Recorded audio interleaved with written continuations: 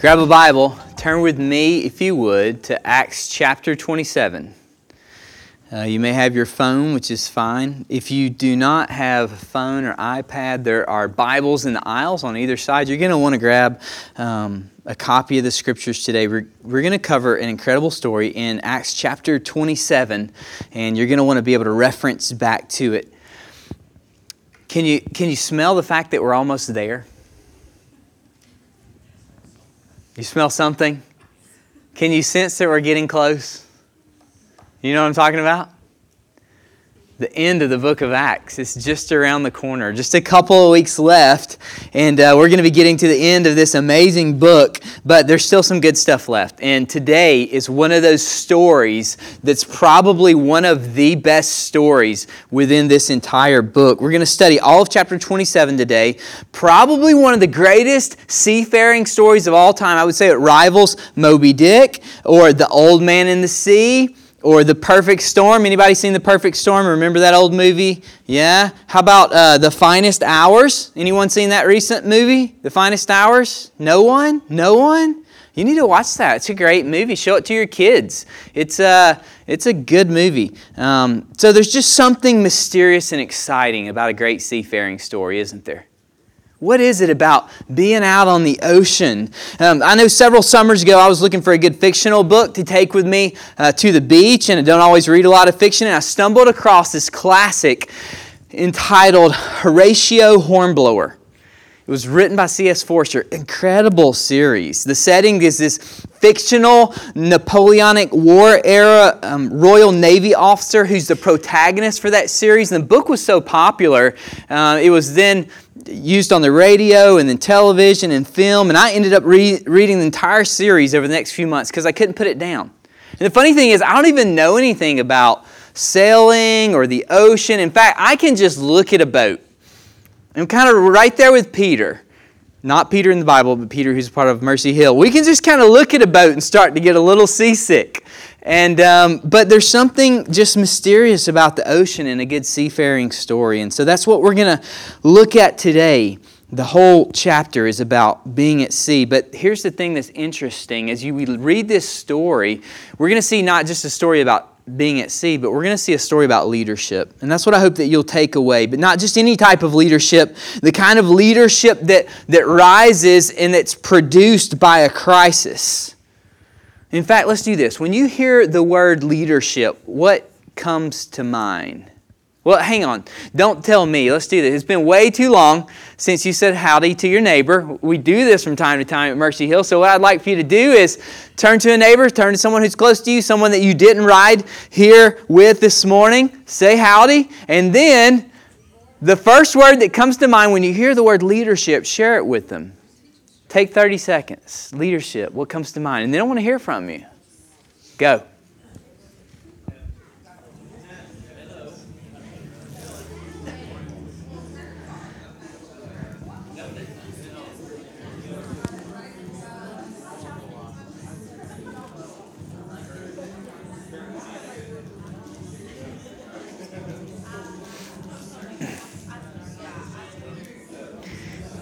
Okay, one word. So it shouldn't take too long, right? One word. What comes to mind when you hear the word leadership? What did your friend next to you say? I want to hear a few people. What comes to mind when you hear the word leadership? Courage. Servant. Example. Only 3 people thought of something when it comes to the word leadership. What else? What'd your neighbor say? Direction. One more. Influence. Yeah, those are great. So here's the deal. As we look at this chapter, if we were to take time and talk through leadership in today's secular culture, there's so much that's written about leadership these days. And while there are some things that is written about leadership that we would look at culturally, maybe it's the New York Times bestseller. I know John Maxwell's 21 Irrefutable Laws of Leadership continues to remain on Amazon's Best 1,000 books, and it was written years ago. There's a lot of great principles about leadership, but I want to look in particular at what I believe we see in Paul's life, which is biblical leadership. And there's going to be some parallels, but there are going to be some differences as well. So I want to pull some of those out this morning. Follow along with me. We're going to read the entire chapter. It's going to take about 5 minutes, but it's a great story. It's a great story, okay? We're going to pick up in verse 1. This is quite possibly the chapter that I've read in the Bible that has the strangest cities and names in it, okay? But I'm going to do my best, so stick with me. Chapter 27, beginning in verse 1. And when it was decided that we should sail for Italy, they delivered Paul and some other prisoners to a centurion of the Augustan cohort named Julius. And embarking in a ship of Adramyttium, which was about to sail to the ports along the coast of Asia, we put to sea, accompanied by Aristarchus, a Macedonian from Thessalonica. The next day we put in at Sidon, and Julius treated Paul kindly and gave him leave to go to his friends and be cared for. And putting out to sea from there, we sailed under the lee of Cyprus because the winds were against us. And when we had sailed across the open sea along the coast of Cilicia and Pamphylia, we came to Myra in Lycia. There the centurion found a ship of Alexandria sailing for Italy and put us on board.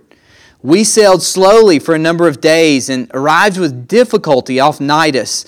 And as the wind did not allow us to go further, we sailed under the lee of Crete off Salmone, coasting along it with difficulty. We came to a place called Fair Havens, near which was the city of Lasea. Since much time had passed and the voyage was now dangerous, because even the fast was already over, Paul advised them, saying, Sirs, I perceive that the voyage will be with injury and much loss, not only of the cargo and the ship, but also of our lives. But the centurion paid more attention to the pilot and to the owner of the ship than to what Paul said. And because the harbor was not suitable to spend the winter in, the majority decided to put out to sea from there, on the chance that somehow they could reach Phoenix, a harbor of Crete, facing both southwest and northwest, and spend the winter there. Now when the south wind blew gently, supposing that they had obtained their purpose, they weighed anchor and sailed along Crete, close to the shore. But soon a tempestuous wind called the northeaster struck down from the land. And when the ship was caught and could not face the wind, we gave way to it and were driven along, running under the lee of a small island called Cauda. We managed with difficulty to secure the ship's boat. After hoisting it up, they used supports to undergird the ship. Then, fearing that they would run aground on the Syrtes, they lowered the gear and thus were driven along. Since we were violently storm-tossed, they began the next day to jettison the cargo, and on the third day they threw the ship's tackle overboard with their own hands. When neither sun nor stars appeared for many days, and no small tempest lay on us, all hope of our being saved was at last abandoned. Since they had been without food for a long time, Paul stood up among them and said, Men, you should have listened to me and not have set sail from Crete and incurred this injury and loss. Yet now I urge you to take heart, for there will be no loss of life among you, but only of the ship.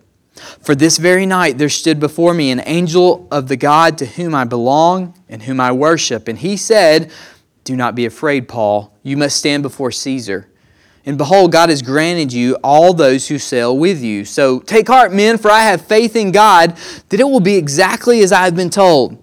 But we must run aground on some island. When the 14th night had come, as we were being driven across the Adriatic Sea, about midnight the sailors suspected that they were nearing land. So they took a sounding and found 20 fathoms. A little further on, they took a sounding again and found 15 fathoms. And fearing that we might run on the rocks, they let down 4 anchors from the stern and prayed for day to come. And as the sailors were seeking to escape from the ship and had lowered the ship's boats into the sea under pretense of laying out anchors from the bow, Paul said to the centurion and the soldiers, Unless these men stay in the ship, you cannot be saved. Then the soldiers cut away the ropes of the ship's boat and let it go. As day was about to dawn, Paul urged them all to take some food, saying, Today is the 14th day that you've continued in suspense and without food, having taken nothing. Therefore I urge you to take some food, for it will give you strength. For not a hair is to perish from the head of any of you. And when he had said these things, he took bread and giving thanks to God in the presence of all, he broke it and began to eat. Then they were all encouraged and ate some food themselves. We were in all 276 persons in the ship. And when they had eaten enough, they lightened the ship, throwing out the wheat into the sea. Now, when it was day, they did not recognize the land, but they noticed a bay with a beach on which they planned, if possible, to run the ship ashore. So they cast off the anchors and left them in the sea, and at the same time loosening the ropes that tied the rudders. Then hoisting the foresail to the wind, they made for the beach. But striking a reef, they ran the vessel aground. The bow stuck and remained immovable, and the stern was being broken up by the surf. The soldiers' plan was to kill the prisoners, lest any should swim away and escape.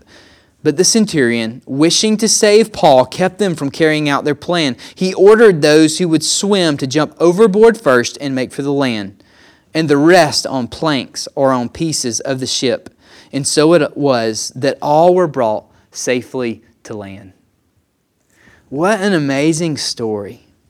The context, if you will remember the context of this story, Paul's been in prison for over 2 years, and now he's made his defense multiple times, but he's on his way to Caesar. He's on his way to Rome in Italy in order to appear before Caesar. You'll remember that Paul's made his defense before a crowd. Remember that time the mob had him and soldiers carried him away, and he stopped them at the top of the staircase and said, may I say something? He made his defense before the crowd. He made his defense before the council, including the high priest, and then before Felix and Festus and Agrippa, and now he'll make the same defense before Caesar. The only thing is, Paul's intention all along has been to go to Rome, to take the gospel to the largest and the most splendid of the ancient cities. See, there was nothing like Rome that we can compare today. There's no comparison to Rome. The greatest political achievement ever accomplished, some historians would say, ruling over the whole known world with efficient administration, with postal communication, with ambitious road systems and ports, all was policed by well-equipped legions and navy who all preserved the Pax Romana, the peace of Rome.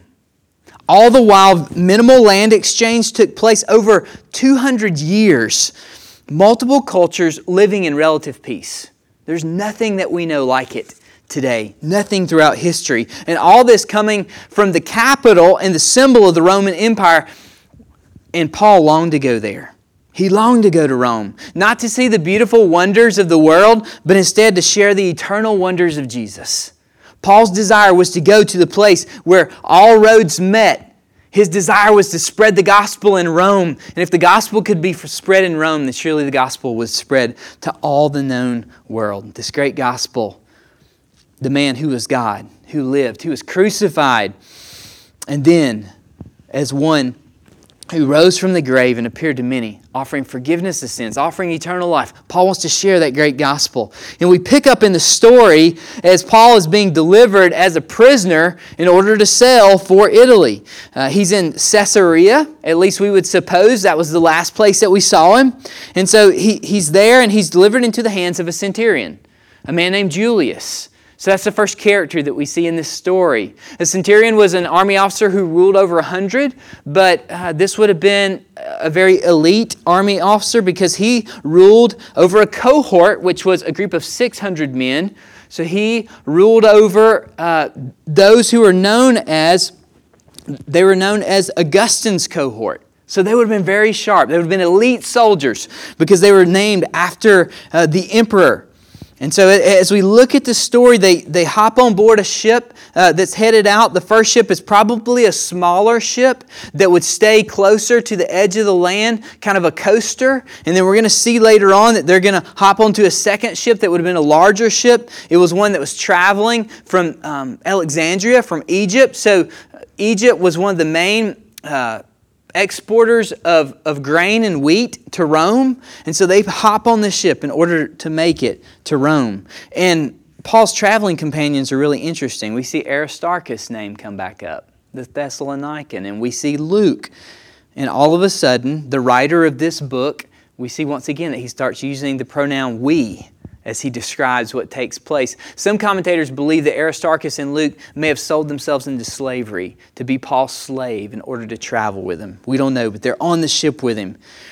And as they board the ship, they take one day and they travel to Sidon. They're making really good time. And I'll show you a map in just a minute that'll help you kind of see where we're headed. We'll get there in just a second. But really quickly, I want to get to my first point because there's 5 points that I want to share with you about leadership today. And the first point that we see comes up right from the beginning is that leaders build trust. Leaders build trust. These are biblical leadership. If you look, it's amazing in verse 3 that Julius allows Paul to leave the ship and to go and be cared for. Apparently, Paul was sick. If you look at the Greek there, the next day we put in at Sidon, and Julius treated Paul kindly and gave him leave to go to his friends to be cared for. Some translations might say to be refreshed. It seems that Paul, who'd been in prison for over a couple of years, has been just in really poor conditions. You can only imagine the lack of exercise, the lack of food, the heat, the cold. And so Paul, it seems, is not in very good health. And surprisingly, Julius, who has known Paul, it seems, only a day, releases him to go and see his friends in order that he would be cared for. What makes this so amazing is when you come to understand the consequences for a Roman soldier who would lose his prisoner. He'd be killed. He'd be put to death. And somehow, Paul has built the kind of trust with Julius that Julius was willing to risk his life in order to allow Paul to go and to be cared for. It's really amazing. Leaders build trust. They instill confidence. They are trustworthy. They do what they say. Their yes is yes and their no is no, and they don't make excuses. Leaders build trust. They own up to their mistakes. They don't blame. They don't have secret meetings before the meetings. Have you ever been on a team like that before? I know I have. Have you ever walked into a meeting before and at 5 minutes into the meeting you realize that there was a meeting that took place before the meeting and you're about to get ambushed? Those are never fun. They don't promote team. But leaders build trust. Trust is the foundation of any team. Without it, the entire organization or company or team, it all will come crashing down. The same is true for marriage. If you don't have trust in a marriage, then you have nothing. Trust is so important. Without trust, slow erosion threatens to destroy the confidence of any team. And it destroys that confidence from without and within. It's funny, you can't really fake trust. I mean, maybe some people can for a little bit of time, but if you're around people long enough, you can spot those who have your back and those who are just faking it. Trust, you can spot it from far away. True leaders have everyone's back. No matter how much worth a teammate brings, a biblical leader seeks to do everything in their power for their team members' good and nothing for their harm. Because that's what Jesus has done for us. See, the gospel enables us to build trust as leaders because we've seen it modeled by Jesus. Jesus has done for us through the gospel. He's looked at us and He's given us our best at His expense. And as leaders, we can give those who are around us, we can give them our best. And we can always have their best in mind, no matter what amount of weight or importance they bring to the team. Biblical leaders focus on the good of others. They don't focus on their own success. If you want to be part of a bad company or part of a bad church experience, get under the authority and the teaching of someone who has made ministry all about them. Before you know it, the church will be more about programs than a way of life. It'll be more about a brand than it is about Jesus. Leaders build trust. We pick up in this story in verses 4 through 8, and Paul, he's built trust with Julius, and I'll give you a quick summary of what takes place next. If you look on the map, you're going to see that they are making slow progress as they move forward. So this line represents where they headed. They started out way down here in Caesarea, and they made their way up to Sidon, where they took, in one day, they made quite a bit of progress. And then He sends Paul away to be refreshed by his friends, and now they're slowly making their way up the coastline, probably in a sailing ship that would hug the coast. It wasn't a big seafaring vessel, and they struggle to make their way around Cyprus, and they head toward Myra, and then they have a lot of struggles here by Cnidus, and they come around towards Crete. And by the time that they get to Crete, they're really struggling. And they make it into this place called Fair Havens. And it's there where they come aboard an Egyptian ship that's transporting grain to Italy. And so they change ships, and all of a sudden, the story really begins to get interesting. The problem is that this isn't a good port to winter in. Okay, it's not safe, and so the harbor isn't protected, but it's late in the sailing season. They didn't sail in October and November and December. It was just bad news. People didn't go out during the winter. It was dangerous times of the year for sailing. And it brings us to the next leadership point that we see in Paul's life. Leaders speak up. Now that may sound basic, but let me explain what I mean by that. Leaders speak up. Look in verse 10 at what Paul says. Sirs, I perceive that the voyage will be with injury and much loss, not only of the cargo and the ship, but also of our lives. See, Paul couldn't help himself. Even though he's a prisoner, he has absolutely no authority. In fact, he has the opposite of that. He's a prisoner, for crying out loud. We weren't even talking Paul. But nevertheless, he speaks up. He can't be quiet when poor judgment is being used. And that's the mark of a true leader. They speak up. When they see things going down that are going bad, they're forced. They can't help themselves. They speak up. But don't get me wrong. Don't misunderstand. Paul didn't speak out of turn. See, it's always easier to give advice than it is to take advice.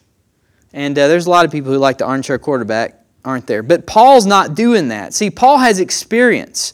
He's sailed over 3,500 miles in his life up to this point. He's been shipwrecked 3 times, and he doesn't prefer to make it a 4th. And so he speaks up, and he offers good leadership. Good leaders speak up no matter what the cost, because they don't fear people. The gospel transforms the way in which we lead, because the gospel tells us that we can speak up no matter what. The gospel of Jesus Christ, it transforms us and gives us courage in order to speak the truth. We live to please Jesus, and so we don't live to please our bosses. We don't live to please our parents or our friends or our classmates or coworkers or even a spouse or a future spouse. We live to please Jesus. And so it gives us the ability not to be rude. That's not what I'm saying. But it gives us the ability not to fear others, but to fear Jesus more and to speak the truth in love no matter the perceived cost. Now, that's not to say that we go around needlessly blowing off our mouths, dropping truth bombs on people. You ever known people who are like that? I always use the classic example. You've probably heard me before. Somebody walks up and says, I hate those shoes. I'm just being honest. I'm just being authentic. You know, it's like, well, take your authenticity and honesty somewhere else. I don't want it, you know? But somebody who's going to speak the truth in love, hey, I don't know if you know it, but you have a brown shoe on and a blue shoe. I'm going to pray for you the rest of the day. That is the kind of friend you want, you know? Whoops. Yep. Thanks for your prayers. I'm going to need them. Leaders speak up. But there's another aspect of speaking up as well. Leaders don't sit idly by and mutter. And I really want to hammer home this point. It's interesting if you look later on, and I think it's in verse 12. Look at how the leaders made the decision outside of Paul. You got to read the text really carefully to see this. And because the harbor was not suitable to spend the winter in, okay, we got to do something. The majority decided to put out to sea from there. You know how they made the decision? We don't know what to do. Let's just vote on it. Can you imagine what life would be like if we just voted on everything? I don't know what we're going to preach on today. Let's just vote on it. What do y'all want to hear? I don't know what we're going to sing today. Let's just vote on it. Can you imagine the dysfunction that would exist if we just voted on everything? No, we need leaders. We need leaders who are willing to speak up, and Paul spoke up, but we need leaders who don't sit idly by and mutter. Let's take a vote. That's what they did in verse 12. Let's just take a vote. Paul had an informed decision, and he stuck to his guns, even as a prisoner. Biblical leaders, they speak up with conviction. They aren't afraid to make a decision. Listen to me, folks. They aren't afraid to make a decision because of the gospel, they know there's forgiveness. And so if they're wrong, so what? They say, I was wrong. Let's fall forward. Let's try again. We don't have to be scared that we're going to mess up if we're followers of Jesus. We can step up and we can say, I'm sorry, it was my fault. Let's try to learn from this and move forward and be wiser next time. Sometimes as Christians, I think we can just become so timid and shy, and we just kind of back away, and we want to do everything perfectly.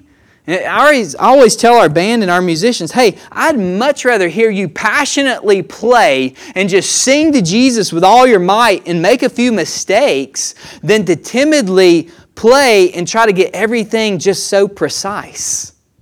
As Christians, we need to not fear making mistakes. We're going to make mistakes along the way. It's okay. We can ask for forgiveness, both from God and from others.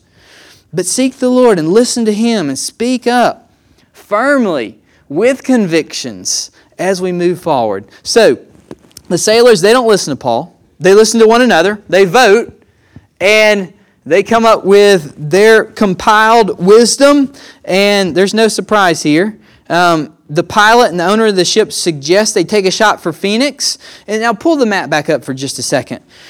Phoenix really isn't that far away, so they're suggesting that they would leave Fair Havens, which is right here, south of Crete, and that they just try to swing up to Phoenix. It's really not that far. I mean, if you look at how far they went to Sidon, it looks like it's about half a day's sailing time. The only problem is they have to go north, and that really does become a problem.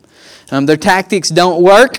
At first, as they set out, there's this warm south wind that blows from Africa, and they weigh anchor and they sail along Crete, close to the shore, but a northeaster comes up and strikes them down, and they lose all control of the ship completely. They begin to be pushed southwestward, and guess what? If they're pushed southwestward enough, what are they going to hit? They're going to hit Africa.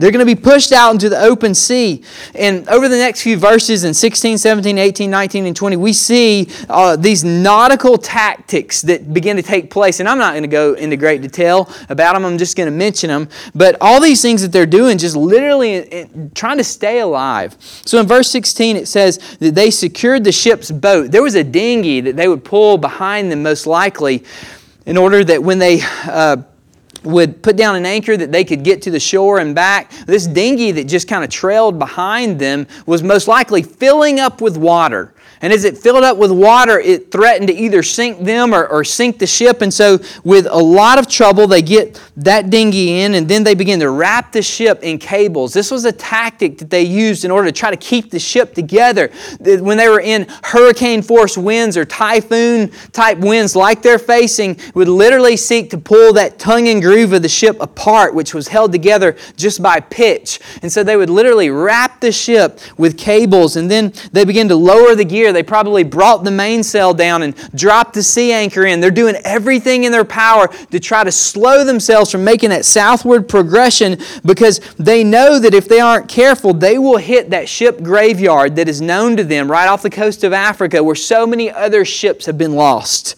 They begin to jettison the cargo, so the very wheat that they carried, they're getting rid of in verse 18. And then in verse 19, they literally are throwing the ship's tackle overboard. Do you get what's going on here? They're saying, hey, they're losing hope along the way. They're saying, our lives are more important than this cargo we're carrying, so we might make this whole voyage and not get paid, but we're going to get rid of this grain. So they start tossing it over. Then they look and they say, our lives are more important than this ship. So we're going to start literally getting rid of the pulleys and the tackle that make up this ship. We don't have to, they just want to do everything in their power to try to lighten the ship so that they can ride out this storm. They're being tossed about. Look in verse 20. They've lost all hope. Everyone's got to be seasick by now. They're hopeless. They're just awaiting death. And look at what Paul does. I mean, picture that for a moment with me. Just the darkness that they experienced. Have you ever experienced darkness before? Maybe you've injured yourself found yourself in a hospital bed or found yourself laid up at home or just been really sick with the flu? Isn't it amazing how just 2 or 3 days of running a fever and kind of being isolated, all of a sudden you find yourself just kind of slipping into this depression? Maybe that's just me. Anybody else? It's crazy. You're like, what was life like before I was sick? It's like, well, 3 days ago, it wasn't that bad, you know? And that's what's going on here, but it's so much worse. The hurricane-force winds that they have been experiencing for over 2 weeks. They haven't been able to distinguish night from day. They haven't seen the sun or the stars. They have no idea where they're headed other than they're blowing southward toward Africa, and the ship is going to be torn apart. The dampness has seeped into everything. Just imagine it with me. The pitching waves, the blowing rain, the roaring wind, the damp sea that's infiltrated probably their food by this point, their garments. Feels like even their souls are a little damp. And everybody's just sitting around waiting for death to come. But we see the third point in verse 21. Biblical leaders encourage.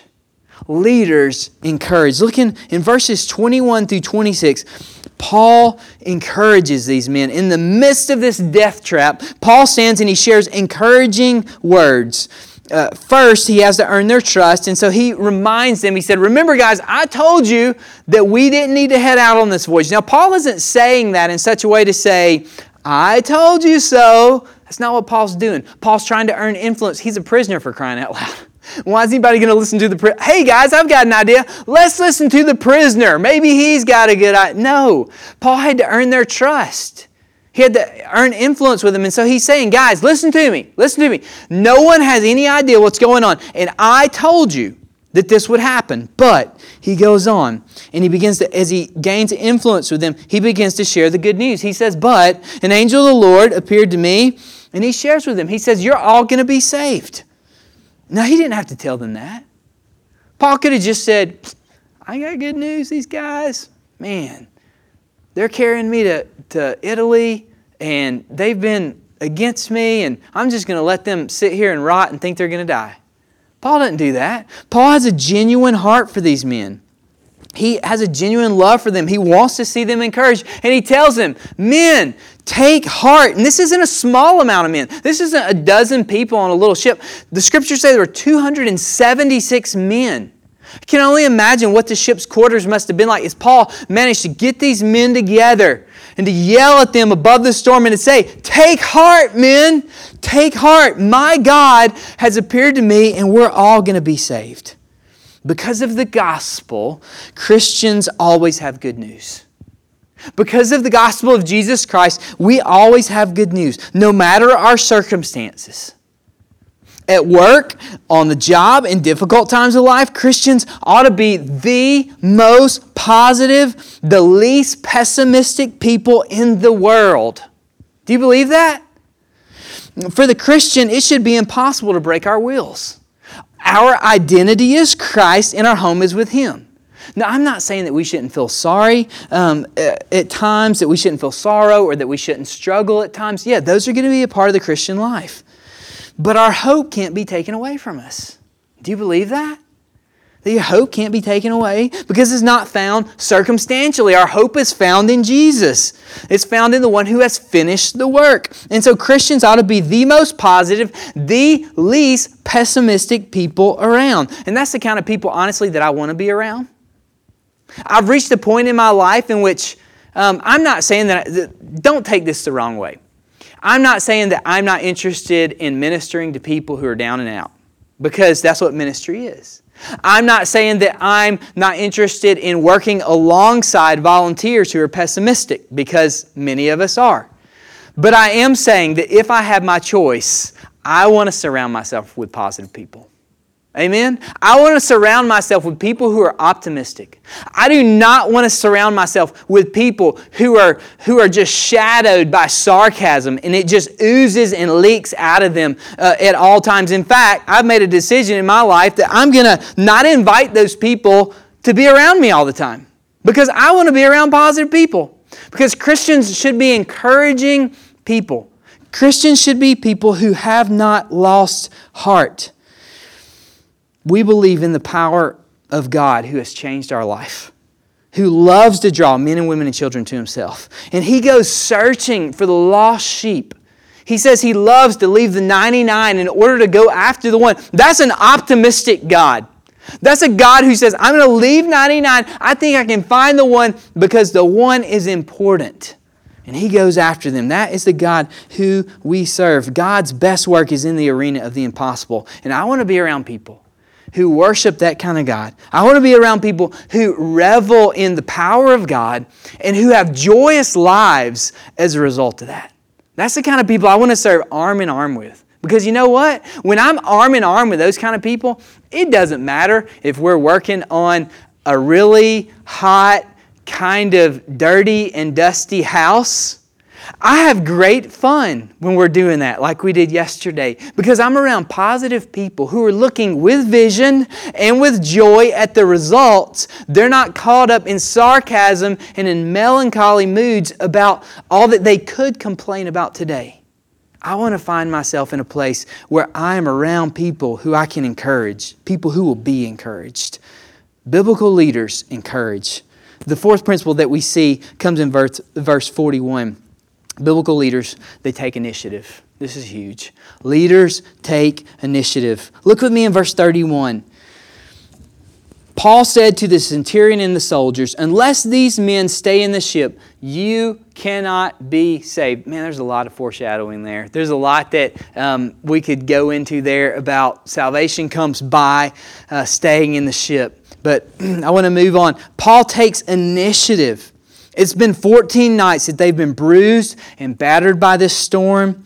And something gives them the indication that they're approaching land. And so they begin to start measuring the depth. And they see that sure enough, they're getting close. And they fear that they're going to crash onto the rocks and that the boat's going to sink. And so some men, they sneak out into the ocean, and they're pretending that they will set out anchors from the bow, from one of the small boats that was there on the ship. And Paul steps in and he takes initiative and he warns them. He says, unless these men stay in the ship, you cannot be saved. See, Paul was certain of the Lord's calling and promise to him. He spoke with authority. He spoke with conviction. A prisoner is now commanding the men who are there on the ship. He speaks with authority. He speaks with conviction because his words came not from his own wisdom. They came from the Lord. His initiative saved the men's lives. They put their faith in Paul's words so strongly that they cut the ropes and they left it behind. Now look at how the story ends. The story ends in just an amazing way. When it was day, they recognize land. They don't notice a bay. They don't recognize which land it is, but they see a bay with a beach. Now, we've talked about the providence of God quite a bit, so I'm not going to spend any extra time on that, but I just want to point something out on the map to you. Go back to the map for just a moment. Now, the land they are crashing into is an island called Malta. Let me help you out just a moment because you can't really see. This is where they've drifted all along. They've drifted all across this ocean. Do you see that little bitty island right there, Malta? Now, they went and they had tied the rudder. They had tied the rudder because they couldn't keep it in place. And they had tied the rudder in the hope that they would not continue moving southward. Who was in charge of that rudder all along? Do you see the one island that they could have found? They didn't find it. God placed them on that island. They didn't see the sun or the stars for over 2 weeks.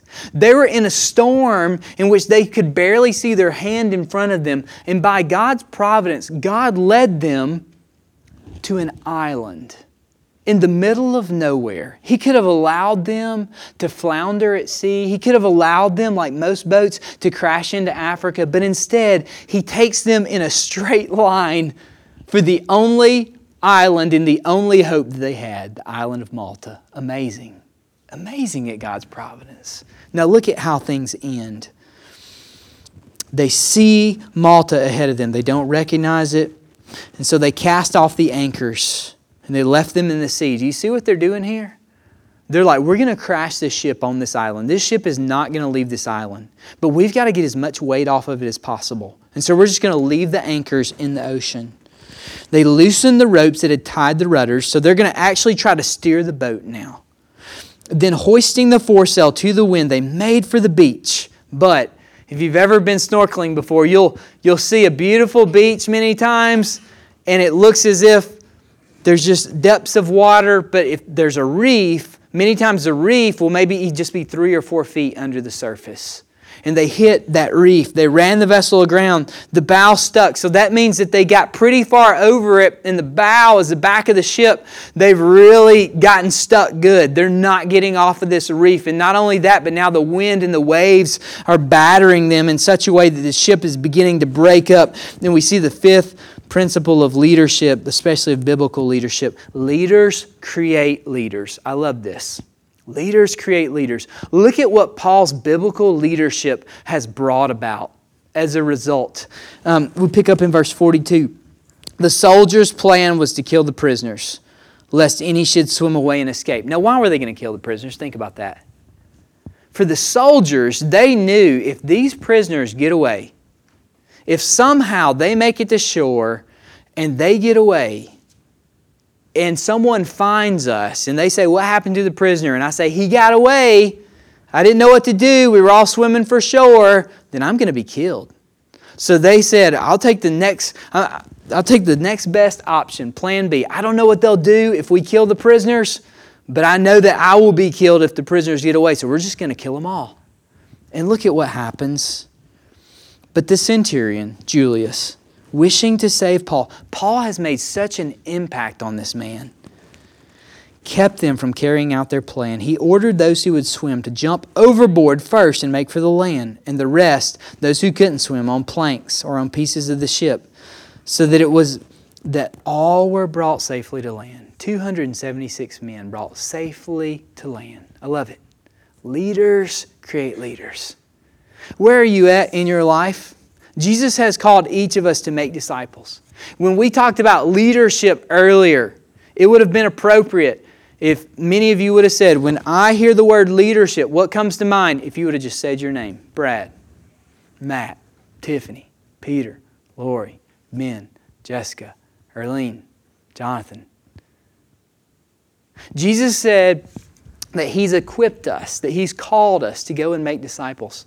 He's told us that you will receive power when the Holy Spirit comes upon you. And you will be my witnesses in Jerusalem and Judea and Samaria and to the uttermost parts of the earth. And I think one of the saddest things that we experience within the Christian life today is the weakness and the lack of leadership that the church offers. I'm not talking about the church like the big organizational church.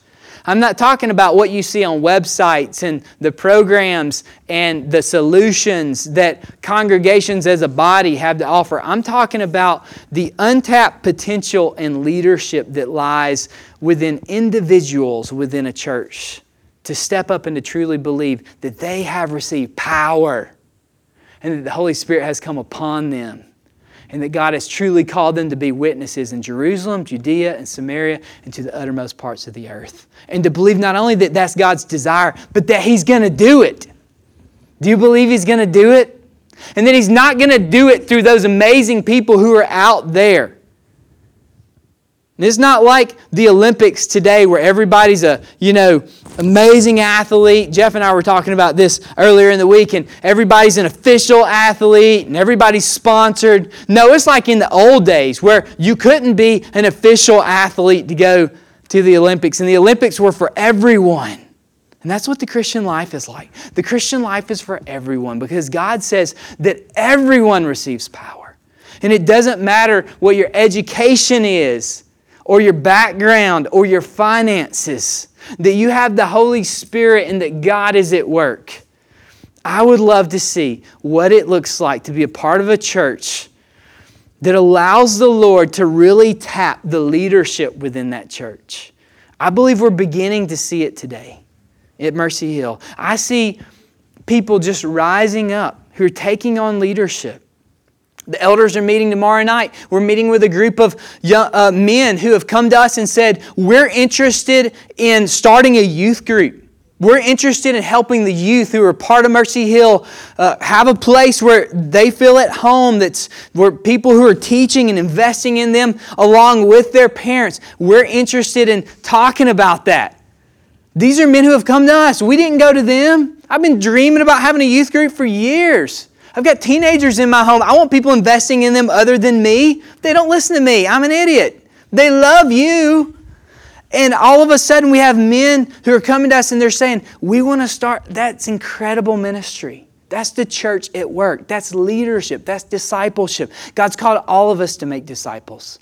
I encourage you to evaluate your life, to look at the way you spend your time, to look at the way you spend your finances, to look at the gifts and the talents you've been given, and to realize that your day job is not the main thing that God's called you to.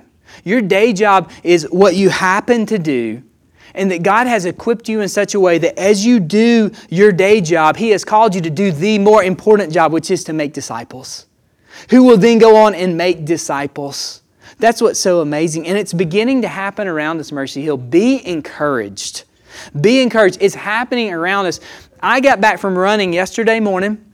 Got back, it was about 8:30. I'm on my porch and Terrell is sitting on my porch. And I'm like, why is Terrell on my porch? I mean, Terrell's always welcome. And Terrell hangs out on my porch a lot. But I'm like, why is Terrell on my porch at 8:30 on Saturday morning? That's a little strange. And Terrell goes, I've been up since like 6 this morning. I said, that's good. And we were talking. And then Terrell finally said, hey, are you going to work on that house today?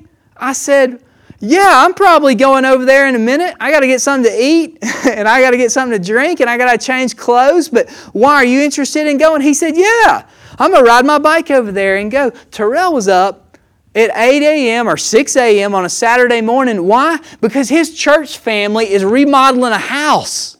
And nobody asked Terrell to come. But that 21-year-old said, I'm getting my rear end out of the bed because I'm excited because I want to go and work. Because I want to see single moms have a roof over their head because he's getting a taste of the kingdom of God. And he's getting excited about it. There's no sign-up list that he signed up on. I didn't go and recruit him. He said, I'm going to ride on over there. I'm not going to wait on you. I'm going to ride on over there and I'm going to gratefully and joyously get involved. That is what it looks like when the kingdom of God begins moving forward. And that's just one little story. And that's just a part of a story. Because Marcy was helping Terrell study last week for a test he has coming up. And our missional community's come around him and he's applied for a job and we're praying that God will open up this job. It's just one part of one little story where we see the kingdom of God breaking through, and you see multiple stories that are taking place within your missional community and within your life. And I want to call us as a church not to devalue those or underestimate them. Because the power of God is at work in our lives. Jesus has said, you will receive power when the Holy Spirit comes upon you. And the Holy Spirit, listen, if the Holy Spirit has come upon you, then there is power that is at work from our lives, not because we're powerful, but because the Holy Spirit is powerful, okay? And we need to have great expectations. We need to be the kind of men and women who think positively, who aren't pessimistic and who aren't sarcastic and who don't look around and say, here's all the reasons why it's not going to work, but that we look forward for our city and for the world and for Midtown, and that we say the gospel is on the move and God has many people in this place. Amen? Let's pray together. Father, thank you for the good news of Jesus Christ. Thank you that you have rescued our hearts. Jesus, thank you that you have given us a new outlook on life and that you enable us by your Spirit, God, not to get tired and not to grow weary, but that you enable us to soar with wings like eagles, to run and not be weary, to walk and not faint. And so, God, I pray that spiritually as a church, I'm not talking about our physical bodies.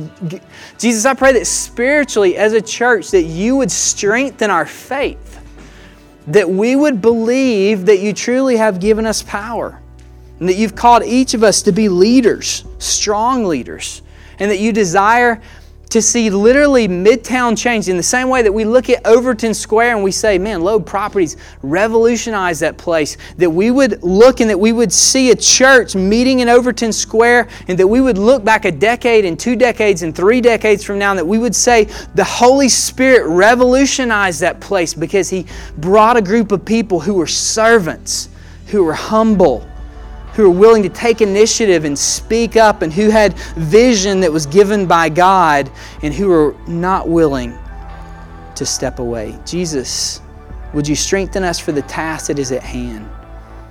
Would You strengthen the moms who are here today who stay at home and don't feel glamorous, and they're raising up amazing disciples, and they're creating leaders? Would You strengthen them?